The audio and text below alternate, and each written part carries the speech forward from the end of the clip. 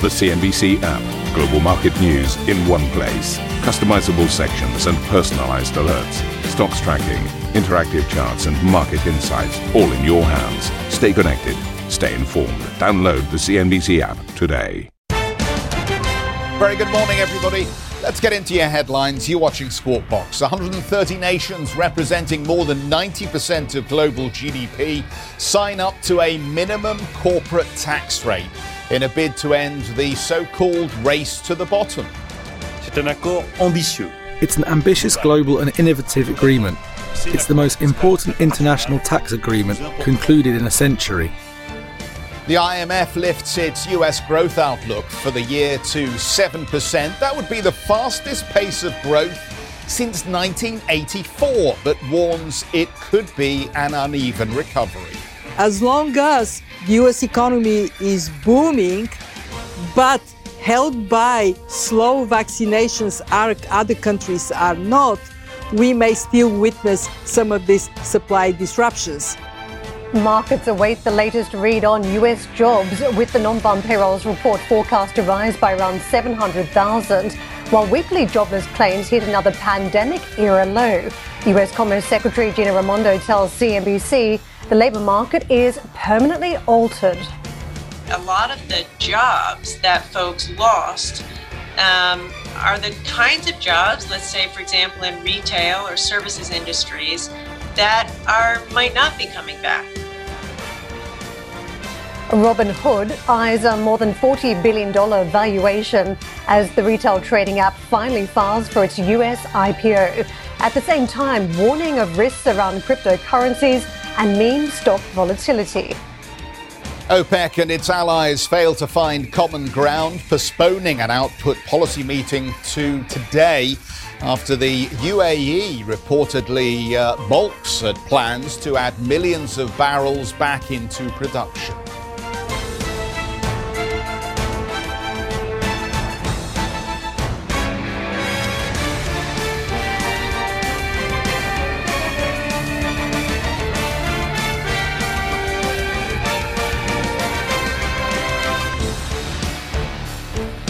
So, very warm welcome this Friday morning. Is this an historic moment, or is this just the beginning of a more complicated process where we see countries trying to get sectors excluded? And of course, we've got a number of countries that are not even signing up to this deal. Well, let me just read through the details as we have them so far. 130 countries now have put their signature to a sweeping new global taxation agreement. The plan is to impose a 15% minimum tax rate on the world's largest multinationals. The deal is set to place additional levies on companies in the jurisdiction in which they do business, eliminating some of the benefits granted from booking profits in low-tax countries. Big tech is set to be particularly affected by the new rules, but some industries have already been granted exemptions, including financial services, oil and gas, mining and shipping. And as you can see from our big wall here, a number of these industries have lobbied very aggressively to be excluded from this 15% tax rate. What does that mean? We'll have to talk to the experts across the program this morning and find out how important those exemptions are and what the additional burden will be now on tech companies, because of course that has a bearing on earnings and ultimately what the discounted cash flow valuation of those businesses is at current prices. Well, everybody was cock-a-hoop about it, involved in the signing of the deal. The French Finance Minister Bruno Le Maire hailed the deal as the most important international tax agreement in a century, saying it will help countries fund crucial public services. Nous allons mettre fin. We're going to put an end to tax optimization and a race to the tax bottom, which is a dead end for Europe, as it is for the rest of the world. We need to fund public services. We have to fund primary schools, secondary schools, universities, medical services, and for that, the tax bottom and the race to the tax bottom is necessarily an impasse. We're going to set up a minimum effective corporate tax rate of at least 15% that will help us respond to these challenges. There were a couple of key power breakers here from France, but also to the United States and the UK. And finance ministers from several of the world's biggest economies welcomed the global tax agreement. US Treasury Secretary Janet Yellen said it effectively ends America's participation in a self-defeating international tax competition. Germany's Olaf Scholz and the UK's Rishi Sunak also hailed the deal as a step towards a fairer tax regime. However, Irish Finance Minister Pascal Donohoe, who refused to sign up to the deal, said he was not prepared to agree on a 15% minimum, but that Ireland still remains committed to finding a global tax solution it can support. And that's the point at this stage. We asked the question, where to from here? Bruno Le Maire was one that set it up fairly early on as he welcomed the agreement. Don't forget the French have been pushing for that digital tax, which was about an element of fairness. Now we have this 15% minimum that does effectively the same trick if we can get it to work properly across the globe. What you've got now, G20, this is a countdown to about the 10th of July in Venice, when a number of politicians are expected to also endorse this OECD tax agreement. But there are still other hurdles, namely US Congress. We need to still see that cleared as well. But in terms of what it does alter the playing field because companies pay that 15% tax in countries where the income is earned rather than setting up subsidiaries, allowing them to benefit from the lowest tax regime that they can find. In some cases, that is 0%. In other cases, it's 10%. So it does tell you about how much tax has been lost over the years. For me, what was fascinating was that Ireland did not roll over and fall into line with European partners or indeed other global economies. €2 billion a year at stake. That was how much tax revenue the Irish have tallied up as potential losses under this taxation change, which is why you can see that they've been holding back. The other one that interests me too was Estonia. And the reality here is that they have a fairly unusual situation where they allow big companies to reinvest in the business and then they just tax the dividends. So a very different tax system to what you have elsewhere. And they believe that it will hurt growth and innovation. So that is, again, where you are seeing some standouts. But, Jeff, I would say over the next few weeks, you can imagine the amount of pressure that these holdouts are going to face. Some already signed up. Some of the tax havens actually signed up for this agreement because they faced so much international pressure. So you can imagine what the remaining handful of countries will face in coming days. Yeah, I think the problem is complexity, Karen, around this story. The headlines read incredibly well. Finally, we are starting to address seriously massive tax avoidance that globally costs the planet and governments something like $430 billion. $430 billion is the calculation every year that's lost through complex strategies and domiciles that effectively deprive governments and ultimately public services then of that revenue. My concern, Karen, as always, as a cynical journalist who's been around the block a few years, how ultimately is this going to be paid? Will it come at the cost of taxes on the consumer through higher prices on goods? And we know that companies are very adept at finding ways of passing through additional taxes. Why should this be any different? My second issue here is a lot of focus on this whole idea of this shouldn't be a race to the bottom, celebrating the idea that governments will ultimately get higher receipts into their coffers. What I'm not hearing here is countries that have been under pressure for decades to reform their public spending budgets, to talk about restructuring, to talk about taking the necessary reforms needed to make their own public services more efficient. Where is the fiscal discipline? Where is the tax arbitrage pressure that persuades governments that they need to take a more streamlined approach to the way they tax their own communities? What about the more efficient use of public funds? I'm not hearing any of that around this story. And that does concern me a little bit, because if we just focus on our own part of the world, Karen, here in Europe, all of the key countries now, I think probably barring even Germany, although I haven't looked at the stats recently, are in breach of the Maastricht criteria that established obviously the economic foundations for the setting up of the EU and ultimately the Eurozone. We know that we've had a pandemic and there are good reasons for some of these breaches. But quite frankly, over the last decade, we've seen countries breach these conditions willy-nilly and get away with it. So what are we saying here? That while the focus is on spending and on taxation, we don't need to worry about reform. We don't need to worry about financial discipline. We can allow our politicians to continue to run post-COVID the same kind of generous public spending programs that we've already seen enacted that will ultimately result in higher taxes and a drag on economic activity for everybody else. Well, Jeff, I hear you on your criticism and your concerns, but let's see what the windfall is first, because ultimately we've got a lot of countries here that have not had the tax take that they think they should have been able to have, which has meant they've not been able to plan for the future and grow economies. We've spoken for many years about how challenged some of these European countries are, very low growth models, very hard to extract the sort of revenue to invest in public services, and all sorts of challenges now with the pandemic and reinvesting even further money in a public health system. So the challenges have become even greater, but it seems as though now the tax system will give them a further income where they can do something with that money. But I do agree with you, that conversation about fiscal discipline, how the money is spent, needs to be had. And as humble taxpayers across economies, we've not had a lot of say. I think we get a document that gives us a bit of a split as to how the money is spent. A lot of it we probably don't agree with, but at a corporation level, perhaps there is more weight that those corporations can have about how the tax is then spent if they're paying more of it at this stage. But there's been an enormous amount of tax avoidance going on there. And isn't it right at this point, when we see these huge buybacks and dividends, that these corporations pay their fair share of tax when workers certainly are doing so and have no ability to avoid tax using accountants and a complex web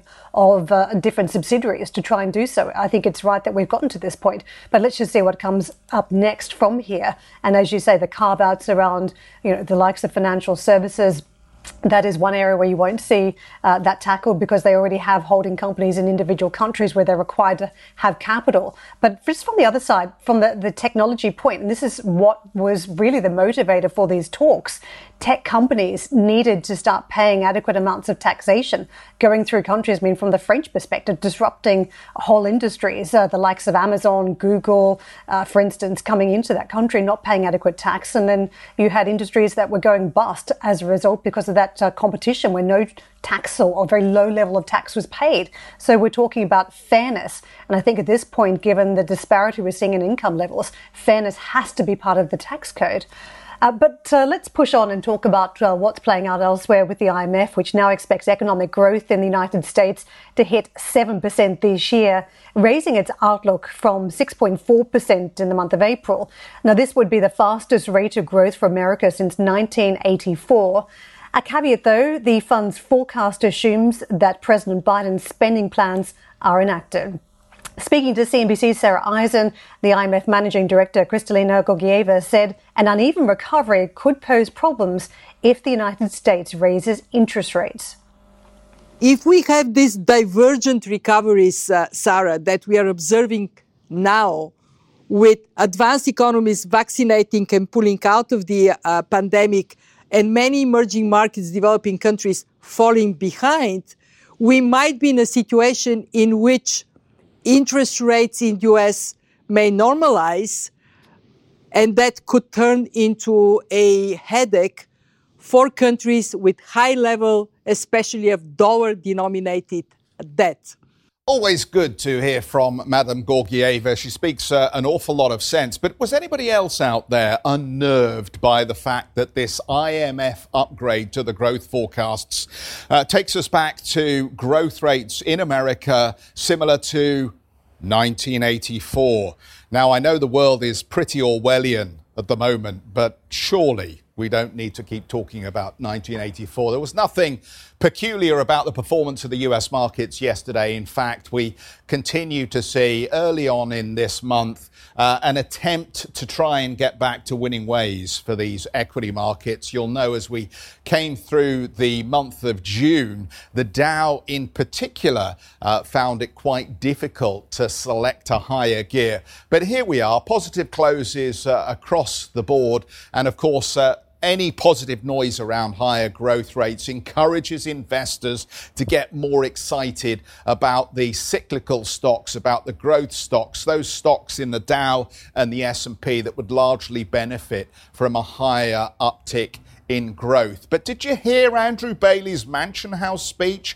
We may talk a little bit more about that later on. But here's a central banker, a very prominent central banker, who is talking about post-COVID, us returning to the rather lackluster growth rates that existed before COVID. Now, I don't think anybody is pricing that into the market right now, but Andrew Bailey suggesting actually secular stagnation, not necessarily, but just a generally lower subpar glide path for growth rates, which ultimately means lower interest rates going forward. And of course, the great risk that we end up turning Japanese or seeing Japanification of the economy. The Western central bankers don't want to acknowledge it, but that, of course, is always the risk. Quick look at then at where we are on the yield curve at the moment. You'll know the story. It's all been about the yields at the short end rising on concerns about whether the Fed is more focused on interest rate rises in 2022. The 10-year note still below that 150 mark that's been a key plimsoll line for the markets over recent months, of course. And we continue to see the 30-year Treasury bond around this 2% yield level. I know we've said it here, and I'll say it again. If I could borrow 2% money for 30 years, how excited would I be? Just doesn't happen when it comes to real rates in the real economy, but that's what the 30-year is telling you, well, at least in the UK. Let's have a look at the dollar. The interesting question, as always, is whether the dollar is strengthening or weakening at this point. A stronger dollar would perhaps chop off at the knees some of those growth-oriented portfolio plays. Sterling continues to sit below this key 140 mark here and finding it difficult really to get a catalyst to move higher. Did you see the by-election here in the UK? Labour managed to hang on to a key seat for them, but the majority was massively scythed. Not really, I think, having much material impact on what's going on with sterling at this point. Euro dollar 118.44, and as you can see, the dollar just a little bit firmer against the yen. We should have a quick look at the Asian markets because it's all about anticipating the jobs numbers today.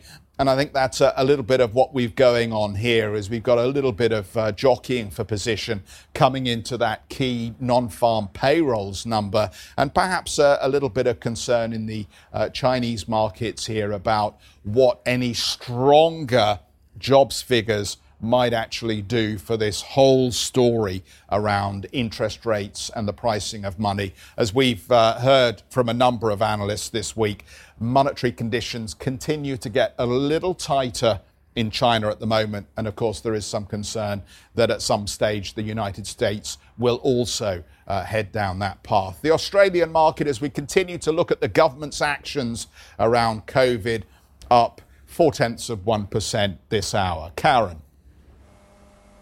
And Jeff, it's always difficult for those Asian traders. They head off and then they keep an eye on the tape late evening, Friday night for the non-farm payrolls report. And then if it's a big one, have to quickly race back to the office to trade. But let's take a look at the numbers that we've had crossing from the labour market as US initial jobless claims fell by more than expected to 364,000 last week, a fresh pandemic era low. However, the US labour market remains short of pre-crisis levels, with 7.6 million jobs lost since February 2020. Looking forward to today's NFP data, the US is expected to have added 700,000 jobs in the month of June, according to Reuters estimates, following weaker than expected growth in non-farm payrolls in the previous month. The unemployment rate is seen falling to 5.7%, while average hourly earnings are predicted to increase by 0.4%. Ahead of the figures, US Commerce Secretary Gina Raimondo told CNBC she was concerned about people not being able to return to their old jobs post-pandemic. The real issue, I think, is that a lot of the jobs that folks lost are the kinds of jobs, let's say, for example, in retail or services industries, that might not be coming back or might not be coming back in the same numbers. And so what that means is we have to lean into apprenticeships and job training and upskilling. Gina Raimondo there. Coming up on the programme, OPEC and its allies adjourning their latest meeting to today. There are disagreements going on over supply cuts. We'll look into who's disagreeing and why when we come back. And Jeff, it's tax on the podcast today. For more on the OECD's landmark global agreement and to keep up to date with all the biggest business stories, you can switch into the Squawk Box podcast. You can subscribe on Apple Music, Spotify, or wherever you get your podcasts from.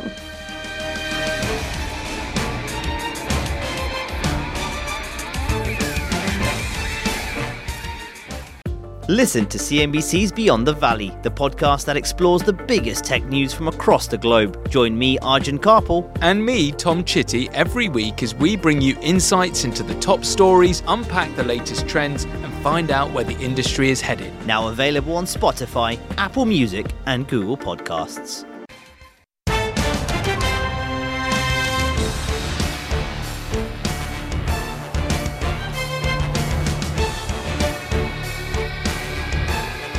We're back. OPEC and its allies will hold further talks on output policy later today after adjourning Thursday's meeting amid disagreements over easing supply cuts. The UAE is reportedly reluctant to agree to plans to ease cuts immediately.